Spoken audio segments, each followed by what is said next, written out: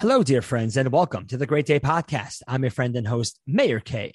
I hope you're showing yourself some love, some self-care today. I hope this podcast perhaps is part of that ritual. It's part of that way of you showing yourself some time for yourself to relax, to enjoy, to learn, to grow.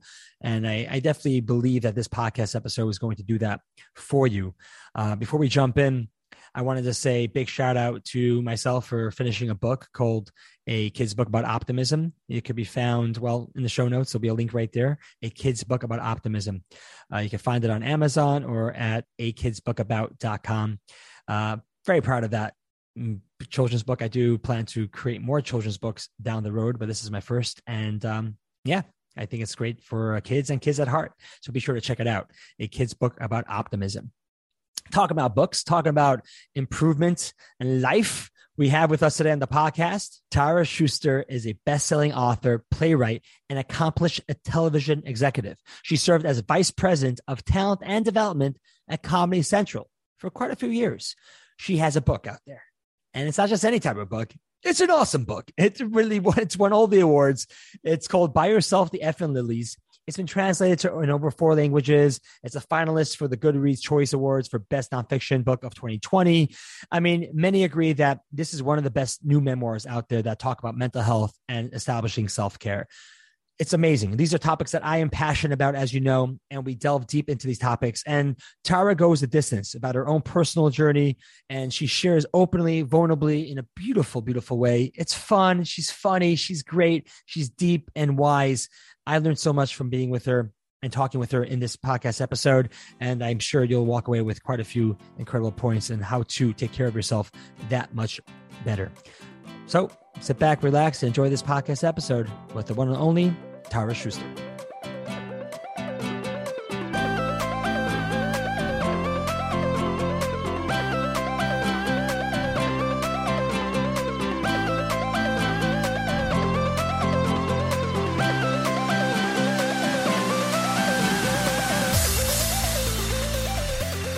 Friends, I want to introduce you to Tara Schuster, a newfound friend. We connected over a BBYO speaking engagement weekend. Though unfortunately I wasn't able to go hear Tara speak because I was speaking while she was speaking. I went as long as I ever did, like an hour and a half, and then like Tara from where I had it was still going on. So I was like, oh my God, did I do a terrible job? But also like, I got to go, I have the opportunity to go ahead and meet her because it was trickling down the grapevine how well she was doing, crushing it. And it was the first time I've heard about you, and the girls were raving about you. The organizers loved you. And that was also the first time I heard about By Yourself, the Effing Lilies, your book. And which is interesting enough because we have a mutual friend, Melissa Urban. Great. Yeah, Melissa's a rock star. She started Whole30. For those who do not know, she was a guest of the podcast as well. And so it was great to see her name like, yo, this book's amazing. And it's like mutual friends. Well, I also have to say that I heard that your session was awesome. And I knew it would be awesome from the moment I saw you in those menorah overalls, which were incredible. I saw you from afar in these this blue, like electric blue overall situation. I was like, that dude's cool. That's a cool dude. All right. My kind of people. I'm glad you're picking up what I was putting down over there. Yeah. When they told me that the theme was like onesies, I was like, yes, put me in, coach. That's where I thrive. But yeah, awesome. it was pretty awesome. And so, yeah, that's got me thinking like, wow, this sounds amazing. I know you're a big advocate and you talk a lot about mental health. And I've been in this space for a couple of years now. It's something that I live by, where I once was very ashamed and afraid to talk about and was told not to because it affected my career or what people will think about me. I want to get hired. Now it's something I thrive on. And it's, I got the same speech, by the way. Did you? Yeah. Like right before my book was published. I was still an executive at Comedy Central, and some other executives were like, aren't you afraid if people know this about you? What if they know you're depressed? Will they want to work with you? Like, what will managers think of you? And it was like this very shaming. I mean, they literally said, what have you thought about if you could get jobs in the future? Wow. Yeah. Which was like just about the most stigmatizing, like, shut up push you down kind of thing. And it was people I loved. Yeah. So it was very weird. So I just want to say, like, I completely feel you on that. Like, people really do say to you, like, aren't you afraid? Isn't it going to ruin your life? Yeah. I feel like it comes from a place of where they want to be able to be seen more fully and wholly. And like, exactly. It's in other words, like, how do you do it? How are you doing that? I think it's fear. I think it's like a lot of like, you can't do that because I can't do that because I'm not allowed to be who I am. So how could you be who you are? Yeah. You know? And so you forgive it because you're like, and also I'm on the other side of it, where not only did it not ruin my career, it gave me an entire, much bigger career. So I'm like, tremendous. So it's, you know, like easier like said than done now that I'm on the other side. Right. But in the moment, oh man, I was like, oh, have I made like a dire mistake in writing a memoir that really gets into mental health issues and an abusive childhood? And like, yeah, I had real second thoughts. Did you have a vulnerability hangover the day it published, the day after? No, not at all. Cool. I mean, just it is what it is. You know, like this is truly living by what you preach. Yeah, like this is what happened. You know, I think as time goes on, I have less and less of a judgment on, you know, and I could tell you just a little bit about what the book is about. Please. Yeah. For those, Yeah. So I grew up in a house where things came to die. You know, all of the plants, the fig tree, the orchids that came free with purchase of the house. Iggy the iguana died moments after being brought home from Petco. It was not a good place to be. Signs. Yeah. Yeah. Signs. Yeah. Run. Yeah, exactly. Yeah. And it, you know, it wasn't because the house was under some like mystery hex curse situation. My parents were deeply neglectful, psychologically abusive, towards my sister and I. And, you know, I spent my whole life, my young life, trying to get away from that. So, you know, hustling in high school, getting like, I have to get a 5 on the AP Euro exam. Like that means like, that's my worth, you know? Right. I'll make you enough. They'll make you be loved. You know, the perfectionism. Exactly. Yeah, for sure. Exactly. And not even from my parents, but like from the teachers, you know, like that would be a substitute for love, and external validation would be a substitute for any kind of self-esteem. And so I kept like hustling this way. And so I got to go to like Brown because I like worked so hard. And then from Brown, I like went to Comedy Central, where I was like kicking ass and climbing the corporate ladder, like super, super quickly. Yeah. I was the executive in charge of Key and Peele. Huge. Like, you know, I had all these incredible opportunities, but inside I was imploding. Inside. Let me ask you, I want to like put a pause there. Like because on the outside, right? Because on the outside, you're this executive at Comedy Central. Who doesn't know Key and Peele? What a like, revolutionary comedy series. And what maybe you're going there, but like, what was missing there? Because you're having, it seems like success, you're being respected. What was missing inside you that you feel like that, that you needed, that wasn't happy? I didn't know myself at all. If there was even a self to be had. So how are you functioning? Because you're 20 something years old, you went through college, you're paying your bills, you're running, you're talking with adults. You know, I can only imagine a 20-year-old in the Comedy Central world. Like it seems pretty young to have such a role. So yet like you were doing something right. Yeah. I mean, I'm a very high functioning anything. Like you give me a ladder to climb, I'm going to climb it, whether or not it's the right ladder, because of, I think my particular situation really was survival. Like I need to find other people to help me, and I need to succeed because there's not much of a safety net. So I was like scrambling, like, even though I was achieving these things, I was in mental anguish. Like I was in turmoil the whole time. It was actually funny because I took one of those, your colleagues give you feedback. Yeah. And universally people said that I was cool under pressure and always seemed to have it together. Yeah. It was shocking because I was like, I'm truly like in a 7th layer of hell anguish here. How are you perceiving this as calm? But I was just so good at lying. Mm-hmm. And I was treating all my depression, my anxiety with alcohol and weed and boys and like every cliche you possibly could. Put it in a blender. That was me. Got it. Yeah. And Numbing, getting through. oh yeah, I was really like what you just said. I was really getting through my life. Every day was a crisis to jump to a new crisis. And I might have kept going this way, except I drunk dialed my therapist on my 25th birthday. I woke up the next morning, no recollection of having done that. Oh, wow. And I was like, was blackout that drunk. That was the bottom. I was going to say, what was like, what shifted that you realized, oh God, this is not working anymore for me. So I'll tell you exactly what it was. So I was lying on top of my aggressively floral duvet, like in my like girls' night, horrible Forever 21 outfit, like on top of the covers. I reach for my phone. It's like 3 p.m. It's so depressing. I look at my phone. I have all these missed calls from my therapist, and I start listening back to her messages. And I realized that not only did I drunk dial her, I threatened to kill myself. Oh, and she was trying to find me to get me to either go to a hospital or be with people, because I had never sounded that like miserable and desperate before. Now that invokes a certain kind of shame in a person. I didn't want to be the kind of person who was so out of control that she was drunk dialing her therapist, threatening to kill herself. Yeah. So that was like a real wake up call that morning, was like, if I don't save my life, I'm not going to have much more of a life to live.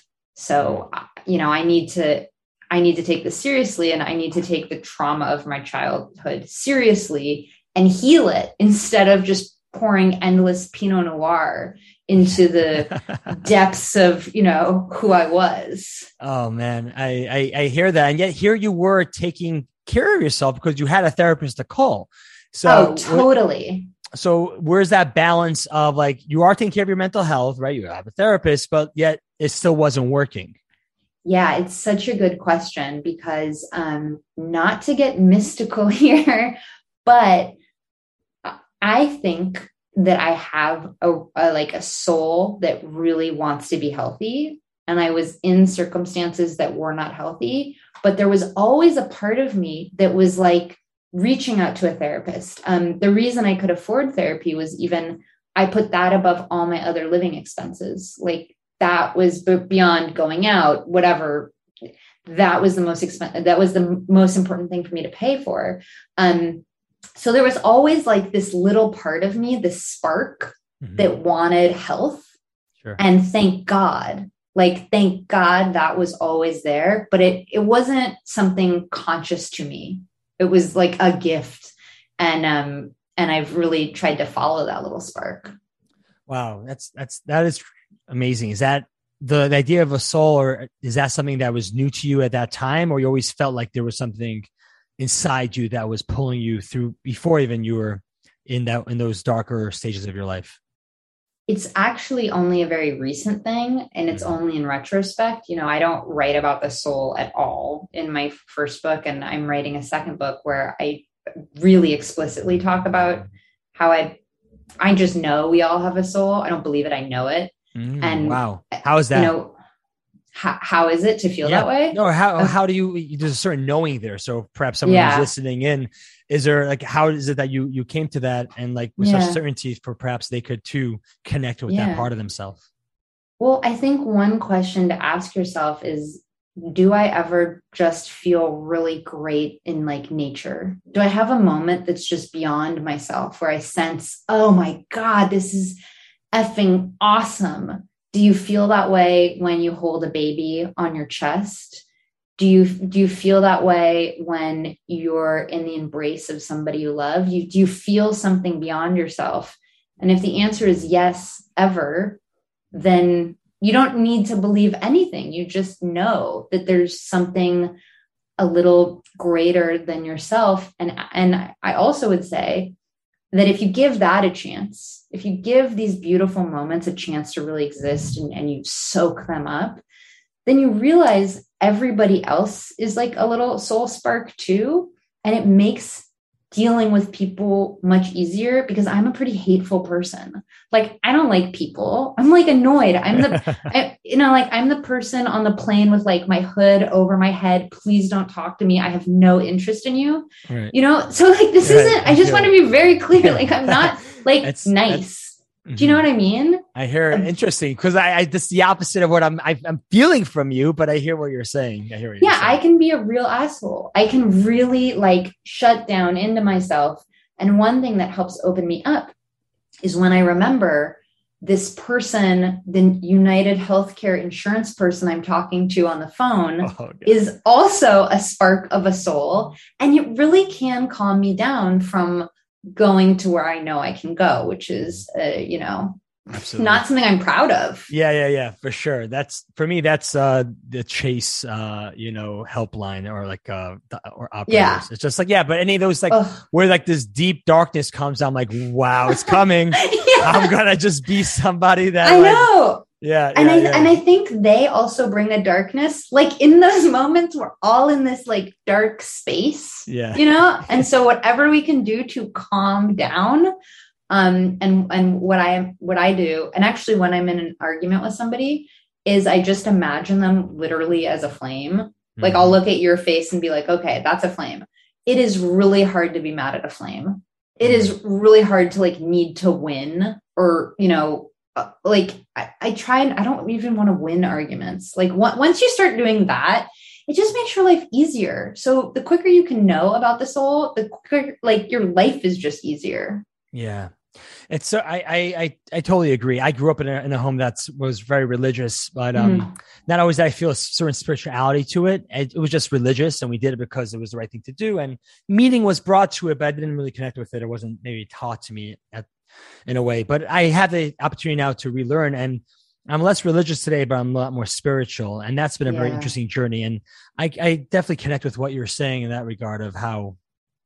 I'm on that plane where I have a soul and others have a soul, a spark of some sort. And it's my mission in this world to actually help people see that and to help ignite the sparks in others so they too could go ahead and continue to light the sparks. And so beautiful. My name in Hebrew means, it's Meir. So in Hebrew it means to illuminate. So I'm just, I'm just trying to live up to my name. So you're really on the nose. You're like the center of it. 100%. It's great. It's been awesome to be able to learn that and to like, it's a sense of identity, which I've taken upon myself, which I enjoy and love.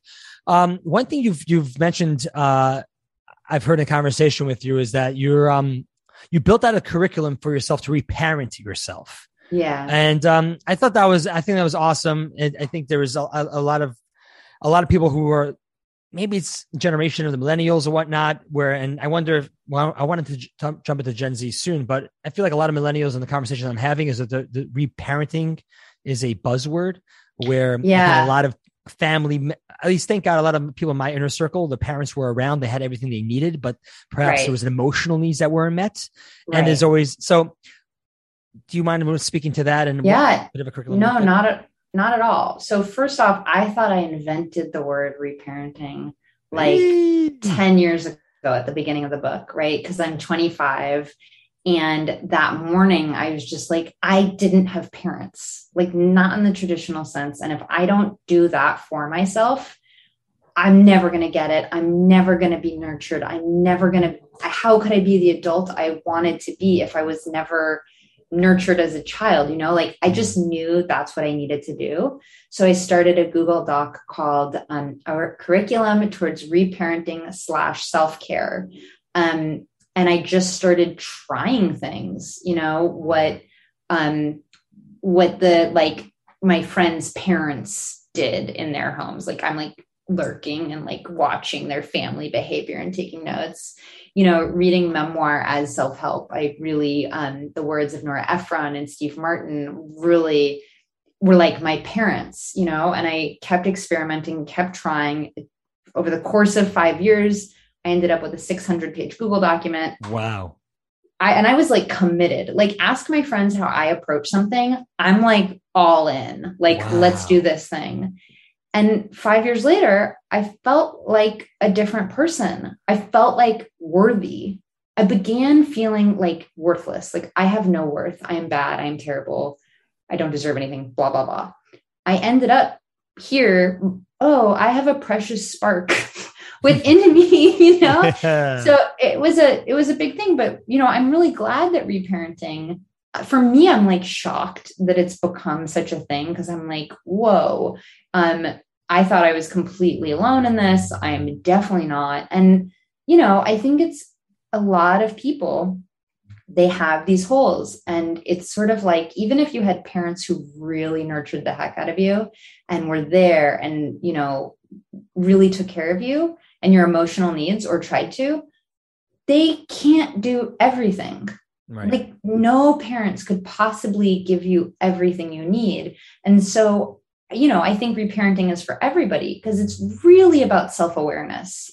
Yeah. It's, you know, it's really like an honest accounting of here's where I'm at. Here's what I need. I'm going to give it to myself. And it's worthwhile, because you hear people say, I'm super anxious, but you know, when my kids are 5, then I'll go to therapy. Then I'll have time. You know, it's like or like, you know, I'll deal with it next year when I have more money. I'll deal with it. It's always like down the line, I'll deal with it. But as we all know, we don't ever do those. We never things. get there. We never get there. Yeah. It's all we have is to hear. I was speaking to a friend tonight, and he used the analogy of just like, at least for me, because I was just feeling a little overwhelmed. I feel like I was slipping in just some of my own obligations and integrity around certain things. And he was like, it sounds like you just got to take care of yourself. It sounds like you just, you know, what I want to do is just like drive. But at some point the car needs to get filled up on gas, and you got to go and get a car wash, and you got to go get an oil change. And I just want to keep on moving. I got all these things I got to do. And for me, the language I've been using was like, I got to stop. And he's like, you know, it's part of the journey. It's you got to refuel. It's just, you know, you go ahead, do the thing. Otherwise the car's going to fall apart. Like, I mean, the sign's already red. Yeah. At a certain point you have to pull over. Yeah. I mean, if you want to survive and like live your life, right? Like actually be in the driver's seat, because I think we get so addicted to external validation and to overwhelming our way through life.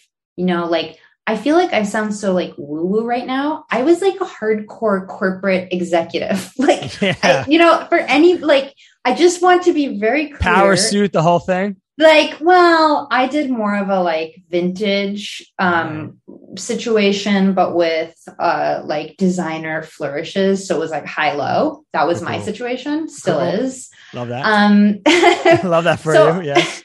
I just want to be really clear. This is not like, I didn't grow up in a religious household. I didn't grow up with anybody talking about a soul. I just figured out this was a much easier way to live, and a much more authentic way to live was by taking care of myself and not trying to overwhelm my way, like not trying to muscle my way through my life. Like what a weird life would that be? You know, so I really resonate with what you're saying. Yeah. I mean, I can already hear, like, cause I know this truth, yet I still fall for the trap of need to be productive. And like, my value is what I work. So like, that's something that I know it's true. And yet it's so hard. And for someone who's new to this type of language and conversation, how would you reparent them? I know it's a lot, and I'm sure tons of, you know, sessions around therapy. I know for me to even get to an understanding around it, but like, where can one actually start taking steps to like realizing you're okay?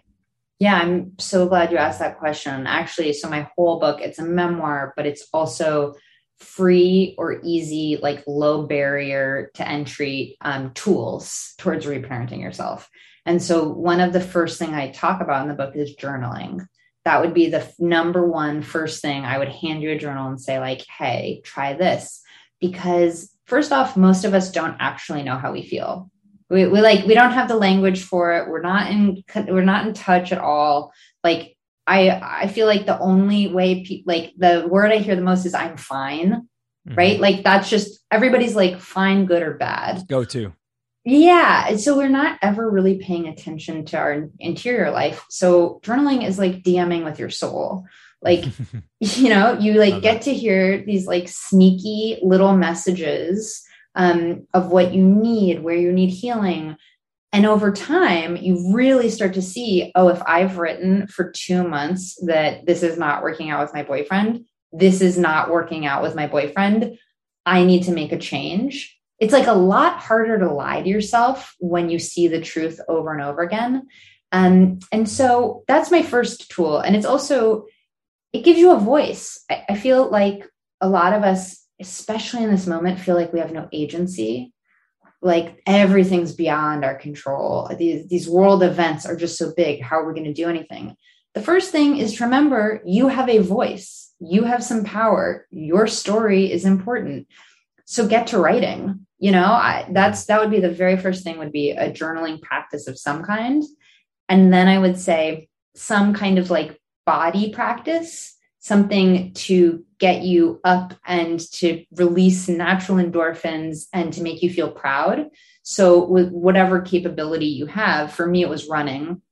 I was an indoor kid who like miserably ran the mile in middle school. Like I ran the mile in saddle shoes. Wow. That's an image right there. Right? Like it was not good. I would literally, my report card from, I think it was my junior year of high school, the coach was like, in the report card said, Tara hides behind the treadmill in order not to work out, and I can see her. It was like, it was so weird. It's so funny. And she wasn't wrong, right. I just didn't want to do it. And I also thought that it made me better than other people. Like, oh, I'm better because I don't work out, when I was just afraid. I was afraid I would look stupid and I wouldn't be able to do it. And so a friend of mine, right at the beginning of my reparenting, I asked her, because she looked really stable, always smiling. And I was like, how do you do that? Like, I just want to jump out of a window. Like, you look fine. Like she used our favorite word. And she said, when she gets stressed out, she just went on a run. And at first I was like, well, that's BS. My issues are so important. What I've been through is so deep and heavy. A run is not going to help that. And truly, it blew the doors open, because when you get into your body, you just feel more confident. You feel yourself more. You remember your aliveness. And if you set really small goals for yourself, so in the very beginning, my goals were run to the end of the block, run for this one Feist song, which kind of shows you how much I knew about sports. I was listening to singer-songwriters. Like, as my running jams, like, okay, maybe rethink that. You made it your own. You made it your own. Yeah. So, but as I built up these little goals, I built up confidence and saw, oh, I can do this, and I can do this in my body. And so I think so I'd give you that toolkit of the journal and something physical, because I think that's how we really heal, is when you tie the kind of mental and your beliefs to your body, which is so important. We kind of take for granted how important our bodies are. Yeah. They're how we get to be here. Yeah. It's the vehicle. Yeah. How you have this spiritual experience. So it's super important. I mean, when I'm not doing some sort of physical activity, all that energy and angst sort of builds up and needs some sort of healthy outlet.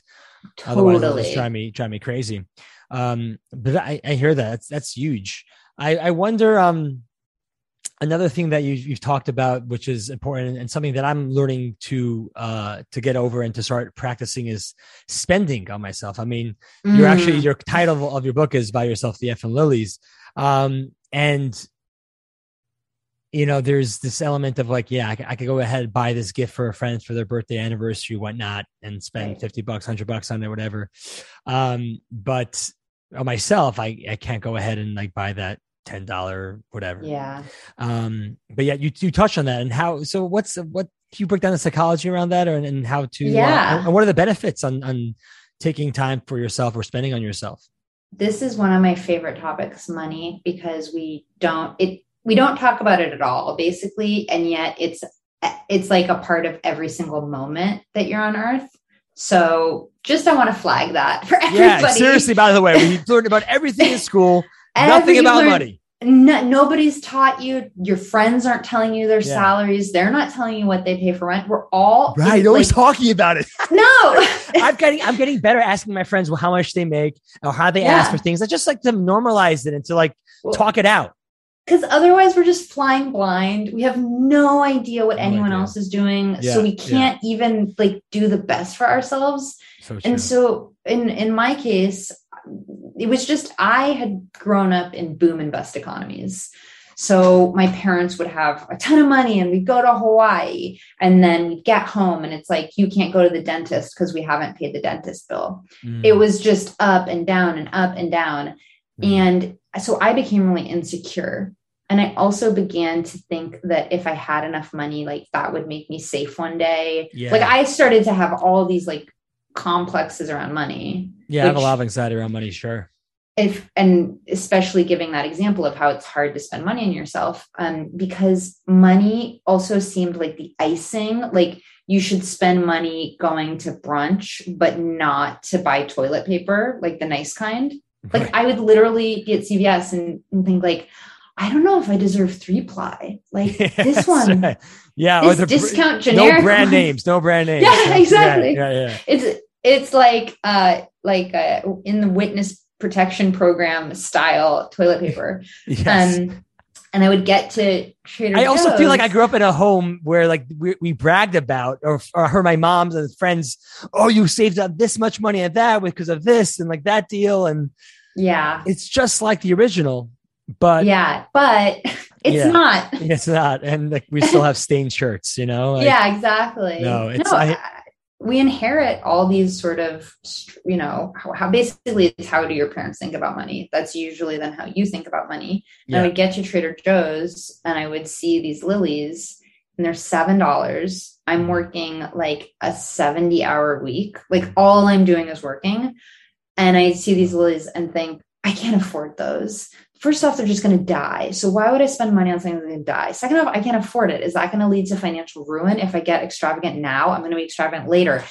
And like, you know, like the crazy every time. Yep. And in the process of reparenting myself, I finally got to a point where I was like, this is crazy. First off, if I can't afford $7 lilies and I'm working this hard, what can I afford? Like, this is nuts. And why am I doing this? Just to store all this money in a house that I'll never go into? Like in a bank, I'll never use a penny of it. What? I'm just going to, you know, like Scrooge McDuck in that, in the vault where he's like swimming through the gold coins. Like, yes. Is that what I'm trying to do? And I realized spending money on the basics is such a luxurious act. Because if your details of your day feel good, you feel good. You know, our lives are not the blowout wedding, the trip to Tulum. You know, they're not those big moments. They're actually all the little moments of your day. So you deserve for the little moments of your day to be lovely. You deserve to have socks without holes. You deserve, you know, the $7 lilies. You deserve raspberries. The only thing I really haven't gotten over is shaving cream. I'm like, soap is good enough. Like, I don't need shaving cream. So this year for Hanukkah, my sister bought me shaving cream. Wow. And are you sold now from that experience? Or you're like, no, because now I'm hoarding it. Now I don't want to use it because it's like nice. And I'm like, oh, I have my shaving cream. Like, possibly. My precious. We can't crack it. It looks so nice on my shelf. Yeah, exactly. Oh, I hear it. So it's safe to say there's always work to be done. Yeah. It's a never ending journey. Yeah. No. Do you find through your speaking engagements that speaking to, you know, young adults, Gen Z, I would say the generation after the millennials here, that there's a specific struggle that they're going through? I feel like in our conversations, you know, when I say ours, I mean friends, millennials, this generation, there is like a lot of like not enough or, you know, the emotional disconnection between parents, and that leads to like, you know, doubting oneself. And do you find, is that similar? Is it just a human experience? Do you find there's something specific to Gen Z that perhaps as, you know, what we could do maybe perhaps better or help or talk about? That's a Excellent question. I mean, I think the first part is just humans suffer. Like suffering is a part of the experience, and there would be no religion. There would be like nothing. Like, if suffering didn't exist to some part, it's to some extent. But what's special about Gen Z is they've also walked into a world that's on fire. Like the world they're inheriting kind of sucks, with the climate emergency. I mean, name, one of 20 things. And so I think there's a certain anger of like, oh, you've left us. This is what you've given us, like a very justifiable, honest anger. And so they don't really put up with BS. They don't want to like, paint over things and try to make it look pretty. They want to deal with like the real thing. So I have mad respect for that, dealing with the actual problems. And I think there's an openness, I think there's a real openness to talking about things in a way that, my friends and I never talked about mental health issues in college. And we were like, quote unquote, woke and quote unquote liberal. And I don't think I ever had one honest conversation about depression in the 4 years of being around, like ever, other than I tried to use psych services to get me to be able to be roommates with my friends because I said I needed the stability.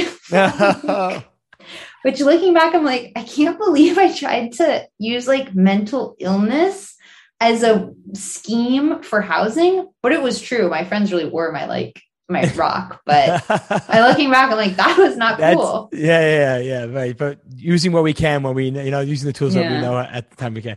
Right. That's a really great, I would say distinction with this generation is that they're a lot more woke. I find that the question and answers after the times I speak are a lot more in depth, and they're really smart, and they're like, what? Oh, right. And like, I just learned not to speak to them as teens, wherever that means, or kids, but like just as an adults, as I would, being vulnerable, like, and like, oh, I'm a 30-year-old and like I must have it all together. It's like, nah. No, I don't have it all together. My insurance got canceled because I didn't know I had an insurance bill to pay. Like I just let it sit in the mail pile that I'm afraid of for so long. That you too. Yeah. It got canceled. But I find the same thing. I also never had an impulse to talk to anyone in any other way. Cause I was, when I was that age, all I wanted was someone to see me, to like witness what was real and to help me a little bit. Even if that just meant they actually did see me, that alone would have been amazing. Yeah. But there wasn't, there none of this stuff was talked about. And like, who would even talk to you about it? Our schools aren't structured that way. So I try to do that now because that's exactly what I needed. So it's selfish, ultimately. Isn't it? But it's all a good selfish. It's a good selfish, exactly, and it's something that it's a whole podcast for itself. But that's really, really special. To bring things to to wrap things up, are there any like one or two favorite tips that from your book? We already touched on a couple that we haven't had the chance to get to that you want to share. That would help perhaps someone listening to this podcast to be able to just feel a bit more comfortable about themselves or take an action to make themselves a little more comfortable and to move forward in their life. So one thing that I find incredibly powerful is to unpack our negative beliefs. So you know how much you talk to yourself every day because you're basically always talking to yourself. And if what you're saying is you are worthless, you don't deserve this, you don't deserve to buy that, if it's toxic. What were some of your limiting beliefs and how'd you get over them? My number one was that I was worthless, that I wasn't that I was not worth anything, that I didn't deserve love, and that I would always be abandoned. The usual, the light, light and fluffy. And so one thing I started to do was just say, is this true? Mm-hmm. Is it true that I'm always going to be abandoned? Is it true that I'm not worthy? Or if I open the aperture a little, are there other things that are actually also true? And the answer was yes. My sister is never going to abandon me. I've actually never fully been abandoned. My parents didn't see me, but I wasn't like tossed into the streets, my friends are not abandoning me. And most importantly, I'm not abandoning me. I'm here, Mm-hmm. And so I would just say, in your journal, one tip would be I would write out, instead of dismissing these negative beliefs, pay attention. Oh, I see that. I notice that. I see that's happening. Write it down and then question it. And if you want to take it one step further, I would then write, well, what would you rather believe about yourself? What truth would you rather believe than this lie you've been telling yourself? And as cheesy as it is, like, I think people, when you say like use positive affirmations, people are like, ugh, gross. Like, what are you going to give me, like crystals to pray to as well? Yeah. But there's a lot of science there, the way our brains work, these neural pathways. There's this saying that what fires together wires together. So as you think things, you build neural pathways in your brain that make it easier and easier and easier to come back to. So if you build the pathway, I am worthless, it's like in your brain. So you have to do something to counteract it. Like you actually do have to deal with it. And so what I find is that then writing the thing I'd rather believe, taking a moment in my day, and when the negative belief pops up, actually saying to myself the bigger truth over and over and over again. It's shocking how powerful it is. I mean, if you would have told me 10 years ago that one day I would think I was a valuable, worthwhile person, I would have laughed in your face. Mm-hmm. I mean, I just didn't think it was possible not to be negative about myself all day. And I look back at that person and I'm just like, oh, that sucked. Yeah. That's a terrible way to live.